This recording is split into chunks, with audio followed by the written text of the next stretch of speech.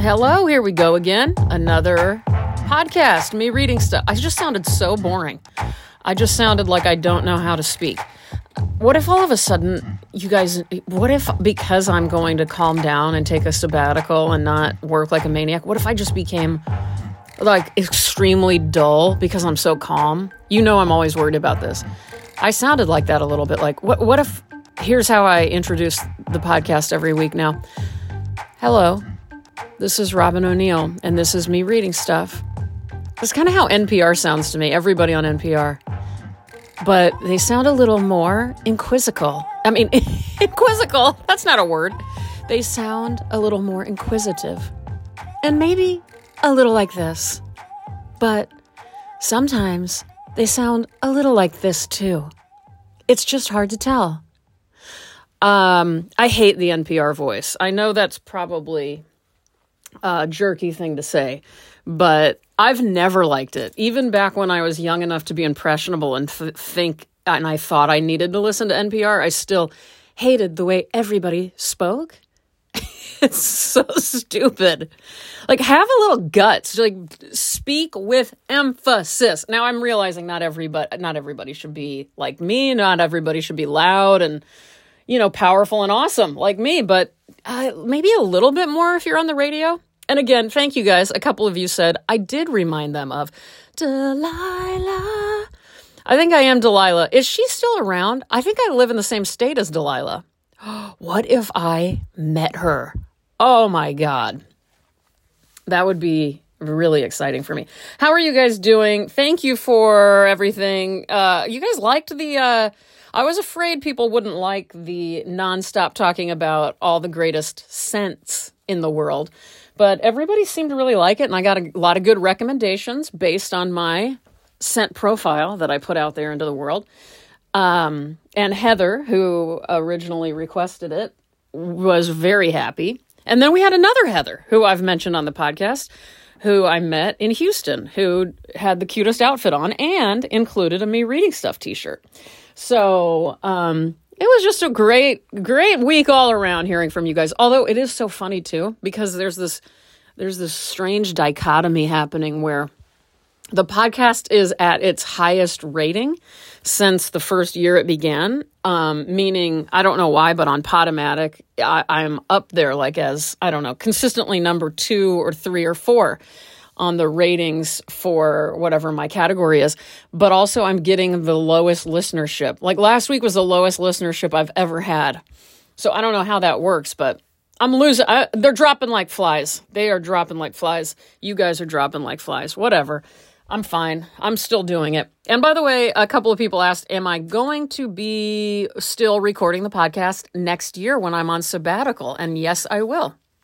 I've kind of thought about maybe not doing it every week, but then again, it feels a bit like an addiction. Even when I don't do it, I feel crazy, like I have withdrawals. And then when I'm doing it, I just want to do more and more and more and more. So this is a little bit, this is my heroin, apparently. And I love it. Hold on, let me put on my glasses. Man, that's a reminder. I need to go get progressive frames or whatever they're called. Progressive lenses. Because I'm now at that age where I need them to see far away, which is what I always needed glasses for. And now I need both at the same time. I need to see up close. I need to see far away. I wonder how that's going to affect my work. Okay, let me calm down. I don't know why I'm talking like a maniac. Hold on. I'm just going to take a break. Hit pause. I'll be back in just a second. Okay, so even though podcast listeners like you heard my announcement of me taking a sabbatical for 2023, you guys heard it here first. I announced it officially as on an Instagram post when I was kind of thanking people for going to my show in Houston. I was winding down the year, even though I have a few more things to tackle here in 2022. But I made the official announcement, and I want to go ahead and read it to you all because it seems like people have missed it. And, not everybody listens to every podcast or looks at every stupid goddamn Instagram post, which I don't want anyone to anyway, so that's good. But here I am. I'm going to read what I wrote. It might sound weird. I haven't thought about reading this, but it just now occurred to me, so it might sound weird because it was for an Instagram post, but you get the idea. Okay.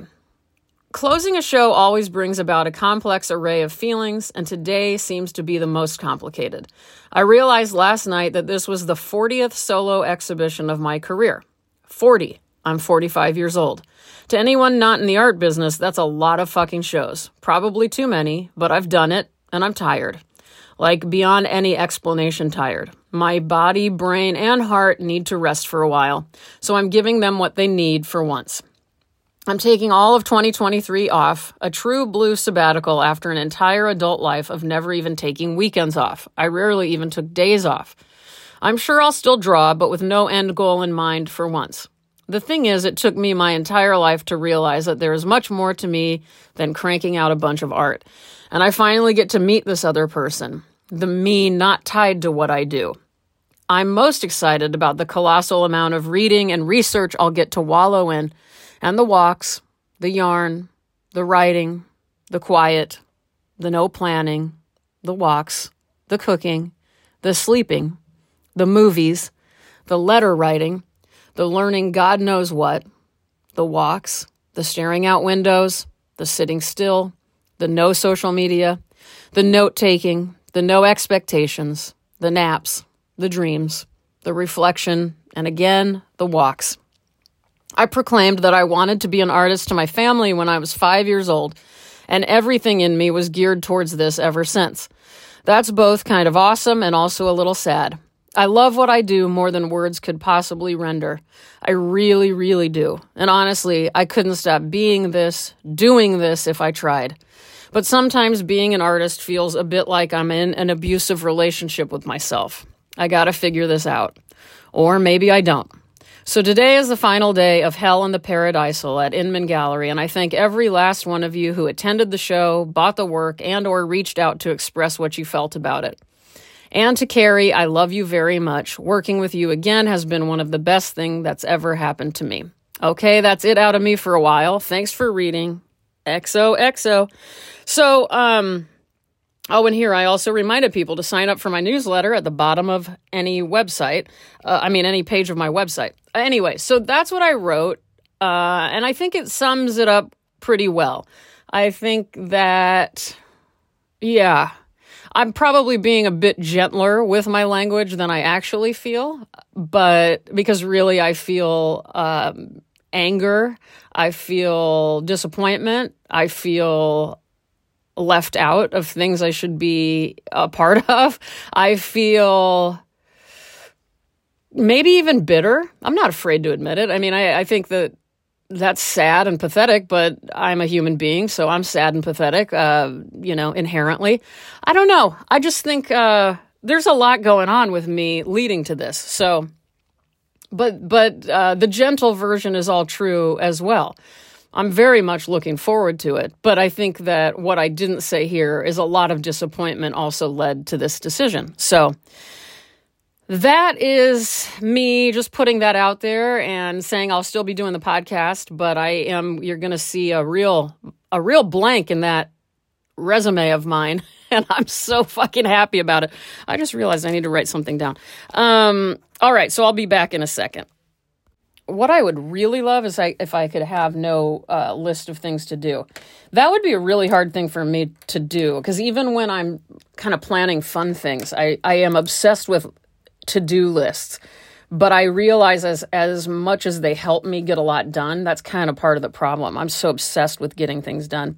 I had a lot of nice comments, too, by the way, from a lot of you guys, I think, on my post, and people were very sweet, the things they said back to me. One in particular from a person named Laura said something to the effect of, you know what, now that I watched your Hell video, because keep linking it, and on the Inman Gallery website you can see, and I think it's on my Instagram too. I guess I should post it onto my website. But anyway, you can see a video that they made, a little mini documentary about Hell. And again, I haven't watched it yet or listened to it, but it was me in it, so I assume I might know something about what it's about. But she said something so nice. She goes, now that I've seen this video and understand the making of Hell, in particular, I think you have every right to just rest, even if it's for the rest of your life or something like that. And it made me feel so good, and it made me feel seen, because I do think that for better or worse, I've done enough work really to last about, I don't know. Realistically, I won't exaggerate. How about I try to not be hyperbolic? I do feel like I've made enough work to fully fit into 3 or 4 people's full life careers at this point. I mean, not that it's all been good, because a lot of it's been shitty, trust me, but I've done enough. I've done enough. And even when I was younger, and I mean that when I say I announced that I was going to be an artist, I think I was even younger than 5.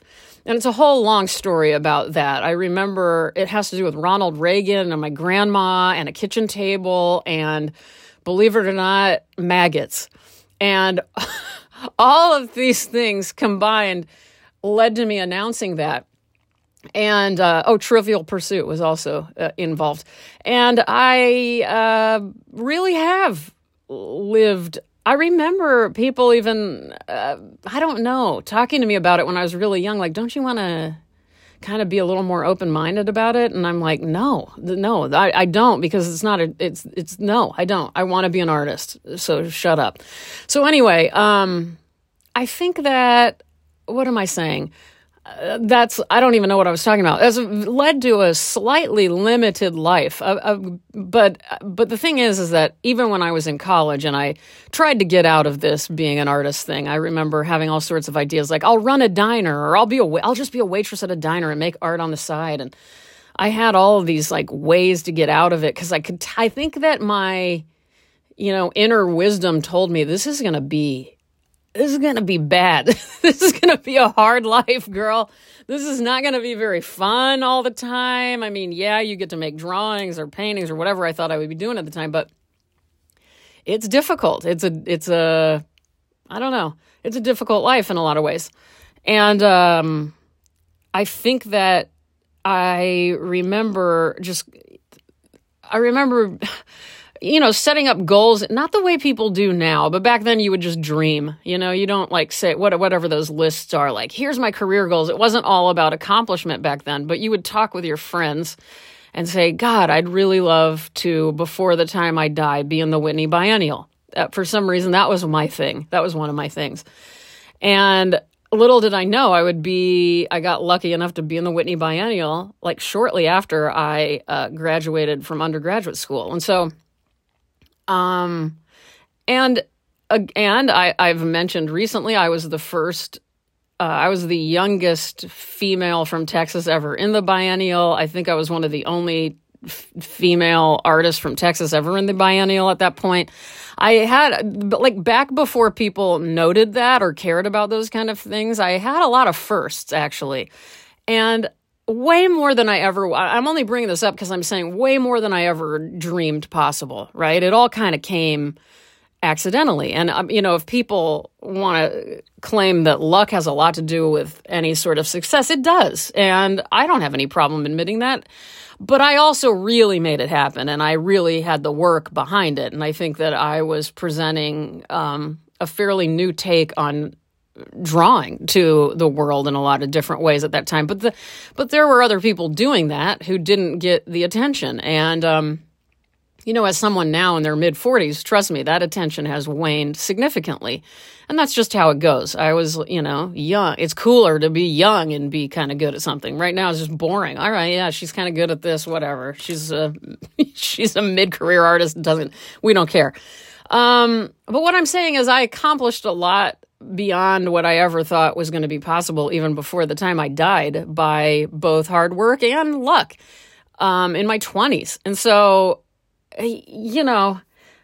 I guess what I'm saying is what is it that I want now? I don't know. I don't know what I've been working so hard at since I already got what I wanted. What else do I expect? Can I just kind of fucking chill out for a while and read? Really, I think that, that's why I'm giving myself this time, is because it's totally okay. I've explained to other people, and my friend Erin helped me kind of realize this. I'm sort of in a good version of a identity crisis. Or I knew I was in an identity crisis, but she kind of told me this is a good version of it. Or at least that's how I understood our conversation. Erin, speak up. What do you think? Anyway, I do think I am, and I like that about my life right now. I'm really embracing it. I think that it's a real gift. And in a weird way, it's almost like maybe I can like die and come back to life right now, or next year or whatever. Like a part of me is dead, and that is awesome, actually. So usually you do have to actually die to get that to happen, and you don't get to come back as far as I know. So does that explain things? Okay, I want to say that I'm very excited this week about something, which is Damien, as some of you know, is my person I'm married to, and he is a unbelievable songwriter and musician, and he is giving a 25th anniversary show this Friday, November 11th, here in Seattle at St. Mark's Cathedral, which is so gorgeous. It is going to be an unreal, very, very special night. And it's also, the next day is his 50th birthday. So if anyone's around, I'm not sure if I think there are very few tickets left, but I think there are some tickets left. So just go to DamienGiraudo.com, I believe it is, DamienGiraudo.com, and you'll see the link. And I'm very, very, very excited about it. I guess I don't really talk. I think it's obvious, that I love Damien's music. I'm assuming anyway, but maybe I don't say it enough. Maybe I don't talk about it enough. In fact, today I'm going to list, here's what I'm going to do. I'm in the description of the podcast. When I write it, I'm going to list to my top 3 favorite YouTube videos of Damien Giraudo live.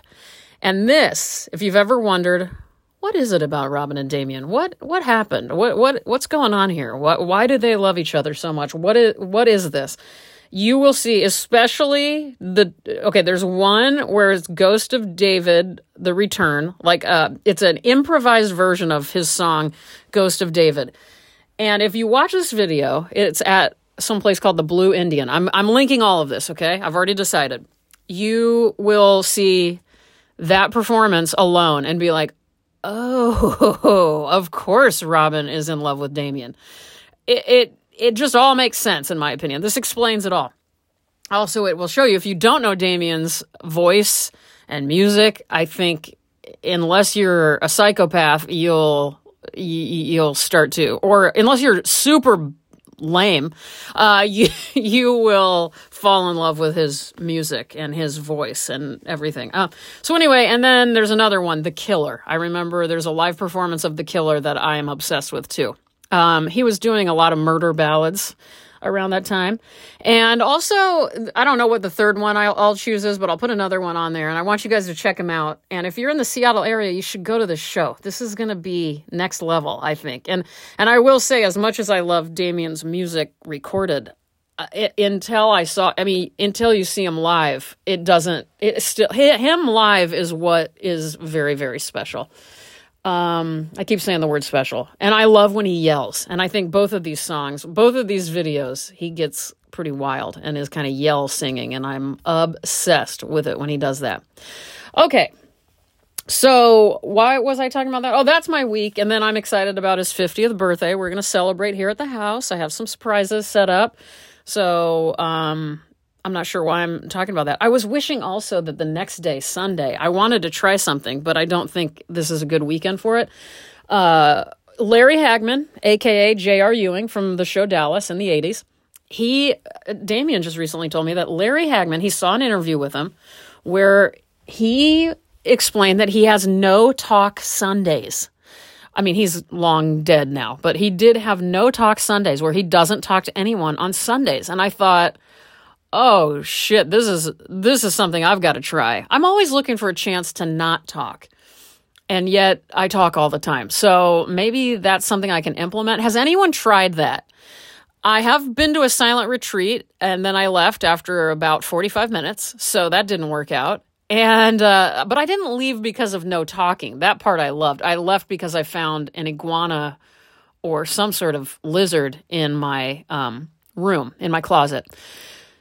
I probably talked about it, whatever week that was. I was trying really hard to do this thing. And then instead, I gave myself, just my own kind of weekend at home. But I would love to not talk. Who out there, tell me what you do. Do you talk a lot? Do you also desire this? Have you done a silent retreat? My friend Julie once did a silent retreat, and she told me they would focus even on breathing, and you would breathe into, you've got to feel the breath coming out of your nostrils onto your upper lip. And that's like the main goal. I'm trying to do it right now. I can kind of feel it, but apparently you feel it more and more as you grow silent. So, all right. Moving on, I've got some questions. I asked you guys to email me reading stuff at iCloud.com or info@RobinO'Neill. Should I just move it over to everything? info@RobinO'Neill.com? That seems a little bit easier to say, those words. So anyway, you guys asked me some questions and I'm going to answer them. So here we go. Question. I know you don't drink alcohol all that much anymore, but what did you drink when you did drink? And by the way, I'm not going to read people's names because I feel like I don't have the right unless they say it, or maybe you guys know. Anyway, in the future, should I read names? Should I not read names? Okay. Alcohol. So long story short, for anyone new to the podcast, I never really drank too much, but there were times when yes, I've had nights and weekends or something that I've had too much to drink, for sure.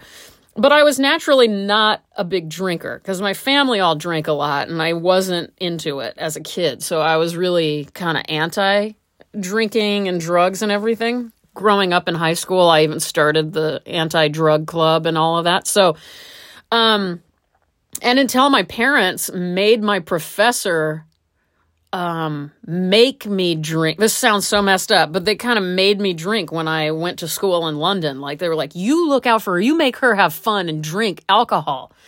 And I did. And so I first drank in London, I think, if I remember all of this clearly. That is true. And it was because my parents pressured me. So, but I've never become an alcoholic. I'm not an alcoholic, but I know a lot of alcoholics and I have been in love with a lot of alcoholics. And I'm one of these people who's just attracted to alcoholics, and that's common. And that's why I'm in Al-Anon, the 12-step program for people who care about alcoholics and don't know how to handle their lives with the alcoholics. So anyway, but as I always say, and I've said it on here, if you can't beat them, join them. And I did a lot of the joining them.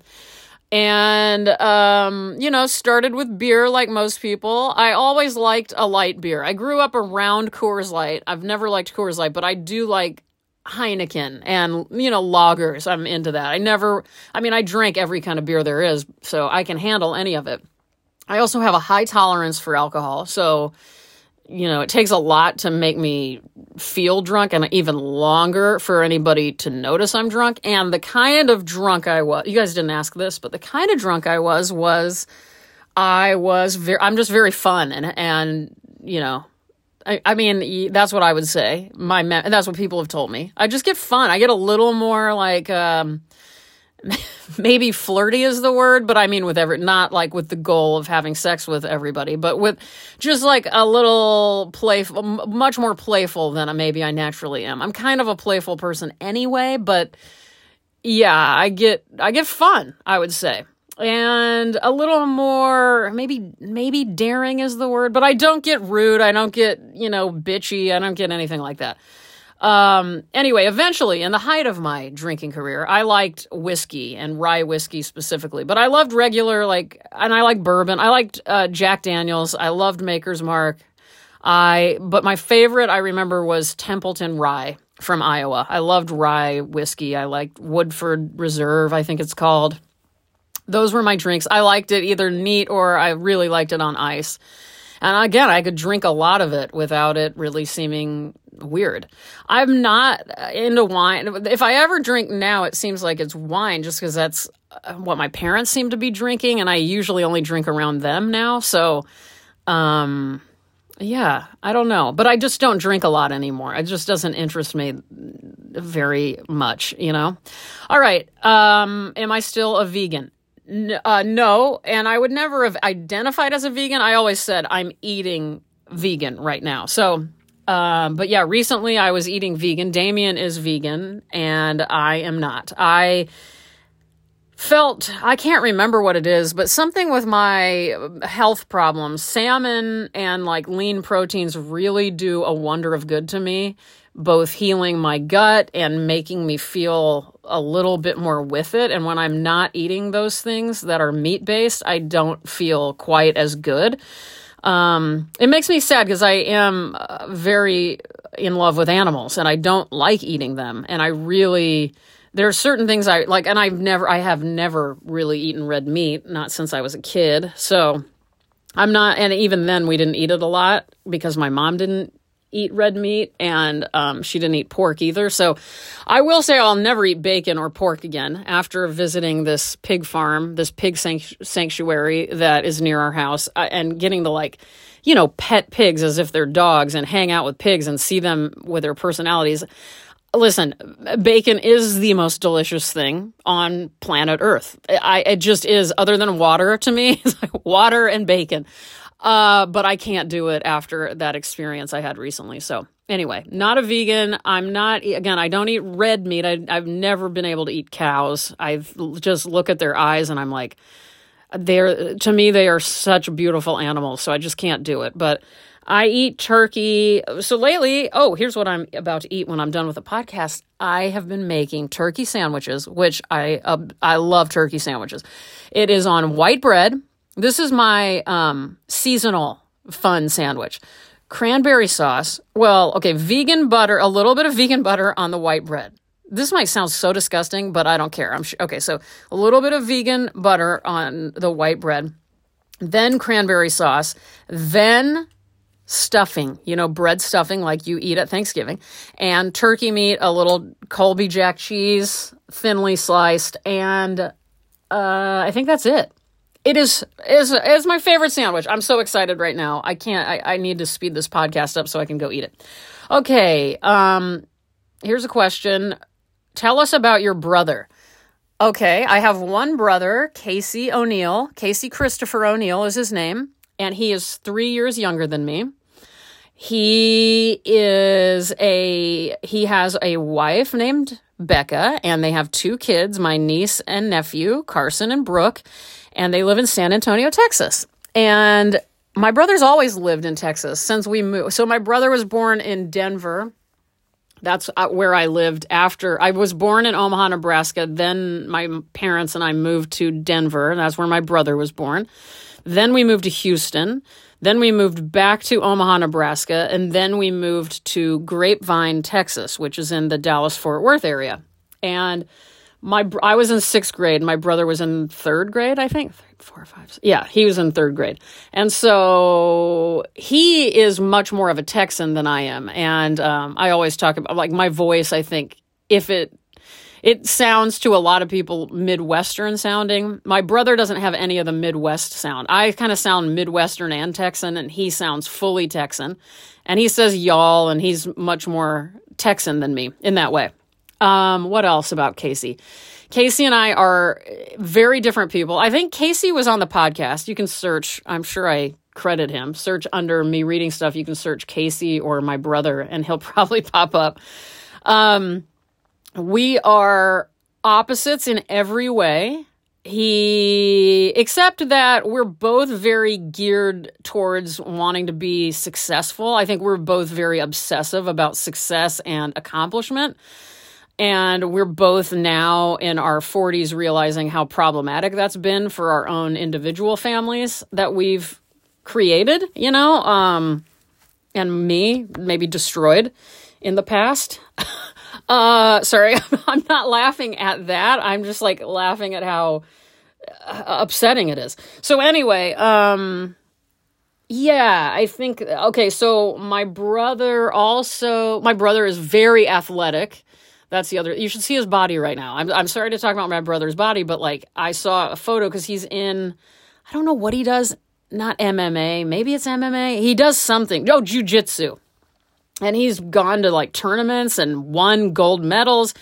So growing up, my brother was in Taekwondo, and he is a 5th degree black belt in Taekwondo. He also went to the Junior Olympics and in Korea and won, I think, I don't know, is it bronze? I don't know. He won a big award at the Junior Olympics that year when he was in high school. So my brother is a real badass, is what I'm trying to say. So, with his 5th degree black belt, he's registered as a weapon in Texas, just his body, his self, And I would say that's very different from me. Being that my favorite pastime is being under blankets on couches reading. But my brother is wickedly smart. He's in land. He went to school for real estate and business, and he's just a very successful guy. He lives in what I would call a mansion, and what else? He hunts. He is a hunter. So that's very different from me, especially coming off of the vegan question. And he is very funny. The one thing he and I seem alike to me is that we laugh at the same thing. We find the same things very funny. And so we have a very good time together. My brother, I think that my brother understands me in a way that nobody else ever will, just like most people. But and I would also say, though, we're not necessarily close. But I would like to be. I think, it's just life. We're both very busy people, and we don't live in the same state. And so that but I feel very close to him. Like when I'm around him, I can do anything, say anything. It's not a big deal. I mean, we do get into fights easily, I will say. We're politically different. We are, obviously, the hunting thing is strange, a strange difference. But anyway, I'm very fascinated with my brother. I also think this about my brother. He is the single most charismatic human being I have ever met in the history of my life. And there is nobody like him. Anybody who's ever met him will say the same thing. He can speak to anybody. He can talk to anybody. He's very articulate. He's a great conversationalist. He's so fucking funny. It's crazy. And he is just kind of unreal. He is an unreal type of person. You're just like, what just happened? After you spend time with my brother, you're just kind of like in a whirlwind in your head. You're like, what the fuck just happened to me? This was intense. He's very intense, which I have been told I'm very intense too, but we are probably in a different way. I'm a lot like softer than he is. Okay, so that's my brother, Casey O'Neill. Okay, last question I'll pick is, who is the possibly canceled gay male writer you keep referring to? All right, I'll tell you guys. I was talking over the last month or so about Bret Easton Ellis. And how did this all start with me and Bret Easton Ellis? I have no idea. Now I don't remember why I started to read, but I decided I was going to read, because I had never read any Bret Easton Ellis. I just, for some reason on instinct, was like, I want to read every Bret Easton Ellis novel. And it was sort of because I was reading last year a couple of horror novels. And one of his novels, and even American Psycho, some of his novels are considered horror, especially Lunar Park. So I was like, that's kind of interesting. And so I started from the beginning, and I haven't gotten to do this, like start from the beginning with a writer and go up until the current day, or just read everything a writer has ever published. I haven't done that in a long time. I mean, I can't think of the last time I did it, but one of my favorite reading stories of my life was in my last year it was maybe my second year of college. I wanted to read everything J.D. Salinger ever wrote. And I mean, how college is that of me? And there are a lot of pieces that weren't in books at the time, but they were in old publications that I would find at the library. So I decided I would do all of this reading at the library on this one couch. And first of all, I loved my college library out in East Texas, and I also worked there. So it was so much fun to just start from the beginning, and to do it chronologically feels really good too, to really understand a writer that way is just I don't even care if you don't like the writer that much. Like if you don't like the books you're reading necessarily, there's something about doing that I like. And I've certainly done it since then, but it's been a while. So anyway, I love the movie American Psycho a lot. And I always wanted to read it and just never gave myself the chance. So I read from the beginning on. Oh, I know what it was. I think I even mentioned this, that podcast last year, the Bennington College podcast that came out, got me interested in his writing a little bit more. So anyway, over the last month or so, I've read everything except his 2 newest books. So we'll see. I'm taking a little break. I finished Imperial Bedrooms last week. That was my least favorite of all, just in case any of you listen. But there's this thing that happens in a book called Glamorama that is so beautiful to me. The book is, I don't even know where to be. I don't know where to begin talking about Bret Easton Ellis right now, but I will say there's this thing with confetti. There's this thing that happens with confetti several times in Glamorama that I am so I kind of obsessed with. I can't get it out of my head right now. So anyway, there's that. And I think that I greatly enjoyed this time with the Bret Easton Ellis books. Again, it came out of nowhere. It is not something typical of me. As you guys know, I think I've mentioned on here, especially when it comes to novels, I tend to read the classics. I tend to read, a century ago. I'm just not... I feel like I've just got a lot to catch up on still. I like being somewhere else, somewhere far from now, as much as humanly possible. So never saw this coming, especially with Bret Easton Ellis, but I've come to really appreciate and respect a lot about him. So I'm sorry if that offends anybody, but because again, he I don't think he's been canceled, but he kind of was, even in his early career, canceled pre-cancel time, He was canceled for American Psycho. I mean, his publisher didn't want to put it out, and people thought he was just disgusting because he wrote about disgusting people, but anyway, I don't know enough of the details about his life or anything like that, but I do know about his books now. So that is Bret Easton Ellis. Okay. Should we read? So we're going to read today. Actually, let me drink a little water and collect my thoughts.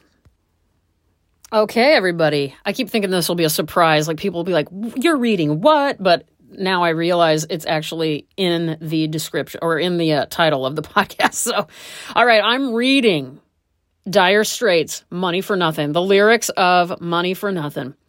I'll give Mark Knopfler, I don't know if that's how you pronounce his last name, but the writer of the song from Dire Straits, Mark Knopfler. And this is from the 1985 album, Brothers in Arms. If you grew up when I did, I was born in 1977. This video that came out was I think it's one of the most successful videos that ever came out. And this is at the height of MTV craziness. So there's that. Also, Sting is in the song. There's background vocals by Sting. The song... Okay, here is from Wikipedia. Mark Knopfler wrote it after overhearing delivery men in a New York department store complain about their jobs while watching MTV. He wrote the song in the store, sitting in a kitchen display they had set up. And furthermore, I want to read, because the whole reason this came up, this whole podcast seems to be about Damien today, but Damien and I were talking, and one of us brought up this song, and he goes, "Can you believe that he says the F word in that song?" And I'm like, what? Meaning not F-U-C-K, but the derogatory term for homosexuals. And I'm like, I don't remember that at all. And I almost couldn't believe it. How could a song this big have that in it? And then I look and I see it. And then I did a little research. I'm like, what is going on? Because I wasn't sure I could ever enjoy the song again. Well, okay, so this is why it's interesting to read these lyrics today, too. But then Damien and I were on the phone when I was reading these lyrics, and when I read them, we both were laughing our asses off, not at the F word, but at how there's just something, get ready. I think it's so fun to hear these lyrics read out loud for some weird reason. So let's see if you guys agree. But also it brings up this topic of well, and I just brought up Bret Easton Ellis, so cancellation and what is allowed and isn't allowed, and Patti Smith just took off her song that has the N-word in it, finally took that off of streaming, and I don't have any answers. I just have a lot of questions about, so anyway, but in this song, the lead character is the guy who works in this appliance store, and he's the guy singing the song, and you can tell that if you read the lyrics. And Mark Knopfler said he wrote the song when he was actually in the store. He even found a piece of paper in the store and wrote it down while he was observing these guys, and he used their actual language because it felt, I'm sure, just more real to him. And I've found a lot of this info online and on Wikipedia, but here's some more of what he said. So he was watching these guys with MTV on in the background. Then he said there was a male employee dressed in a baseball cap, work boots, and a checkered shirt delivering boxes who was standing next to him watching. As they were standing there watching MTV, Knopfler remembers the man coming up with lines such as, "What are those, Hawaiian noises? That ain't working," etc. And let's see, the first person narrating character in the lyrics refer to a musician that he saw on MTV banging on the bongos like a chimpanzee and a woman sticking it in the camera. Man, we could have some fun. So then the man had described the singer as that little F word with the earring and the makeup, and bemoans that these artists get money for nothing and chicks for free. So that's the story of this song. I mean, who knew that Dire Straits' Money for Nothing had this much going on? But I also love the idea of any writer, whether it be a musician or a writer of prose or poetry, like needing, I love those moments where people need a piece of paper. It's true of artists too. I usually have a piece of paper with me at all times for that reason.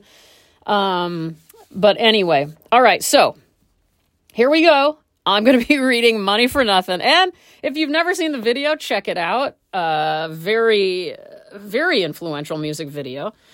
And very kind of just, I mean, Dire Straits is a good band in my opinion. I love it. While I was researching for this podcast, I never realized how many Dire Straits songs I loved. But I was having a good time listening to them. So here we go. Okay, Money for Nothing. Now look at them yo-yos. That's the way you do it. You play the guitar on the MTV. That ain't working. That's the way you do it. Money for nothing and your chicks for free. Now that ain't working. That's the way you do it. Let me tell you, them guys ain't dumb. Maybe get a blister on your little finger. Maybe get a blister on your thumb. We got to install microwave ovens. Custom kitchen deliveries. We got to move these refrigerators. We got to move these color TVs. See the little F word with the earring and the makeup? Yeah, buddy, that's his own hair. That little F word got his own jet airplane. That little F word, he's a millionaire. We got to install these microwave ovens. Custom kitchen deliveries. We got to move these refrigerators. We got to move these color TVs. We got to install microwave ovens. Custom kitchen deliveries. We got to move these refrigerators. We got to move these color TVs. Looky here, look out. I should have learned to play the drums. Look at that mama. She got it sticking in the camera, man. We could have some. And he's up there. What's that? Hawaiian noises? Banging on the bongos like a chimpanzee? That ain't working. That's the way you do it. Get your money for nothing. Get your chicks for free. We got to install microwave ovens, custom kitchen deliveries. We got to move these refrigerators. We got to move these color TVs. Listen here. Now that ain't working. That's the way you do it. You play the guitar on the MTV. That ain't working. That's the way you do it. Money for nothing and your chicks for free. Okay, I could keep going, but since it is a song, this is the problem with reading songs. You're just going to hear me going, get your money for nothing and the chicks for free about 2 billion times. And then I want my MTV. So I won't put you through that. But isn't this a fun song to read out loud? Again, aside from the F word ruining it, I don't want to say that word. I would never say that word. I just can't do it. Even though I know it's a quote, I still am uncomfortable. But I have no problem with it being in there as a quote. What do you guys think? I mean, as a quote from the person who inspired the song. And I do love this image of these two working guys with these boxes of appliances, watching MTV, being jealous of the musician. I love the whole thing. So I've been dying. In fact, I have been trying to do this exact podcast, reading Dire Straits, for a long time, and it just never made sense until right now. All right, that's it for that. I'm going to be right back to say goodbye. All right, you guys, I just saw a note that I wrote to myself, and I'm in my yarn room again. I'm just dying to work with yarn all the time. And there was this one skein of yarn that I had that was lime green that I had sitting around here it's been with me probably for 6 years now, and I always hated it. I looked at it and I'm like, oh God, that lime green is disgusting. And then all of a sudden, last week, I was so drawn to it, and I have all my yarn set up in like a really beautiful way. It looks like a yarn store in here, and I just can't get enough of it. I've already used almost all of it. Now I only have a little bit left. I might treat myself to going to Joann's and get some more lime green yarn if they have it. Anyway, isn't that weird how you suddenly like a color? I haven't liked lime green. I've never worn lime green, number one. Never in my life. Even in the 90s. Do you remember when in the late 90s, lime green was really big? I couldn't fucking stand it. I loved like deep forest greens in the early 90s when I was in high school. That was a big color. And I just got some sweatpants in that color. And I wore them to my colonoscopy. I didn't tell you guys about my colonoscopy this week, did I? Did I already say this? So I have to have a colonoscopy every month. Oh my God. That'd be the biggest nightmare. But every year I have to have a colonoscopy. And oh my God, I just noticed on these sweatpants, there's already a hole in them. And I just put them on for the first time. That makes me so angry. But anyway, my colonoscopy was the biggest nightmare. On Sunday was my colonoscopy prep, which if you guys don't know, you drink this liquid and it cleans you out. And this is so sick that I'm talking about it, but whatever. That's what happens. And I picked the pills. You can now pick to do the pill version where you don't have to taste the liquid. You just drink a lot of pills and drink a lot of water, which would not be a problem for me because I love drinking water and I always drink a lot of water. But for some reason, this stuff can make you very nauseous, and so can the drink stuff. But I've never thrown up as a result of it, and it was so bad that I did throw up. And I haven't thrown up in I don't even know how long. I did throw up once this year for an emotional reason. Something happened with my friend, and I got very upset and threw up. And it was the most shocking thing I've ever been through, to be honest with you. But prior to that, I hadn't thrown up in probably 8 years or something like that. I never, ever throw up. And if you know anything about me, you may know that I also am very traumatized by stories of throwing up. And I threw up in a restaurant in second grade and didn't eat in a restaurant again until I was about 21 years old or 20 years old. So I am, if there's one, that's not an idiosyncrasy. What is the word for it? One big issue with me, it's throwing up. I mean, I am really not okay with it. So anyway, I threw up. That was a nightmare. Then I thought, oh my God, did I go through all of this and I won't be able to go in for the procedure now? But I called the nurses and they said, no, you can just keep doing it. Then I had to take a whole bunch of more pills at 3 a.m. the day of the procedure, because this was the day before that I threw up. So I'm like, oh my God, I'm going to throw up again. But I didn't throw up again. Then I go in and I mean, I don't even know how many. I've probably had 10 colonoscopies in my life. And so, or more than that, actually. So I go in and everything's fine, but I'm noticing that everybody else in the other little curtained off rooms is meeting the anesthesiologist, and he the reason I'm noticing is because they keep referring to him by name, but then he goes, "Oh, just call me Chad." And he said it real cool like that. Oh, just call me Chad. How you feeling? And I thought, I can't wait to see this guy. I was dying to see what he looked like. I never did get to find out because, long story short, they're wheeling me into the operation room and they're not going to put me under. I don't get the anesthesiologist, Chad, because they're just giving me some sort of medicine to kind of numb me out or something. So I was completely awake during the entire colonoscopy, which has never happened. I've always been completely dead asleep. And as I say to everybody, my favorite moment of my life is always that moment when they have me count down from 10, when I am getting put out. And it is the best feeling I've ever had as a person who's never done drugs. I can see why people do because of that time during my colonoscopies when I get to basically just die for a little bit. I think it's the greatest feeling I've ever had, and I live for it. And it's the only thing that gets me through the fact that I have to do so many colonoscopies is the fact I'm like, well, for about 3 seconds, I get to feel that feeling. So yeah, and I was like crying and yelling out about how much they're hurting me, and I felt them. I could feel even the inside of myself like being scraped because they take little. This is so gross, but I don't care. It's not gross to me because it's just life. But anyway, I could feel them taking samples of my inside, my large intestine or whatever, because that's what they do. Check, because if you have ulcerative colitis like me, you have a really high chance of getting colon cancer. So this is the only way you can screen for it, really.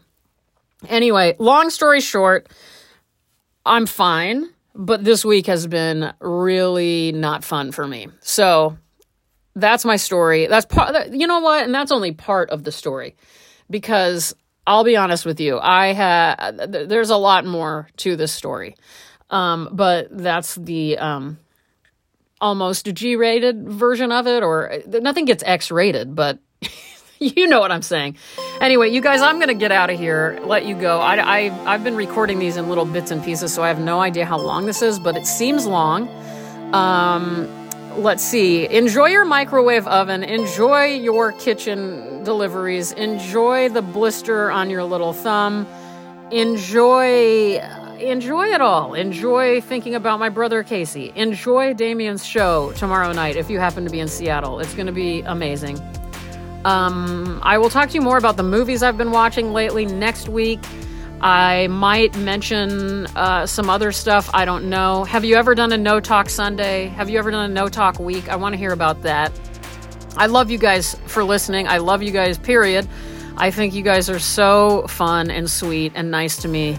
And I really like doing this. So I'll talk to you guys next week. Bye-bye.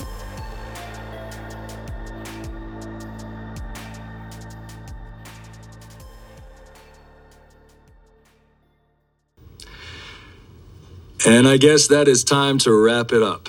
Well, I'll let you say the final goodbye. Okay. Look, I just want to say that this has been an amazing experience. I've learned a lot, and I really want to thank each and every person that has listened. I wouldn't have been able to do it without you. So thank you for your time. I'm going to miss it. And with that, I will say goodbye for now.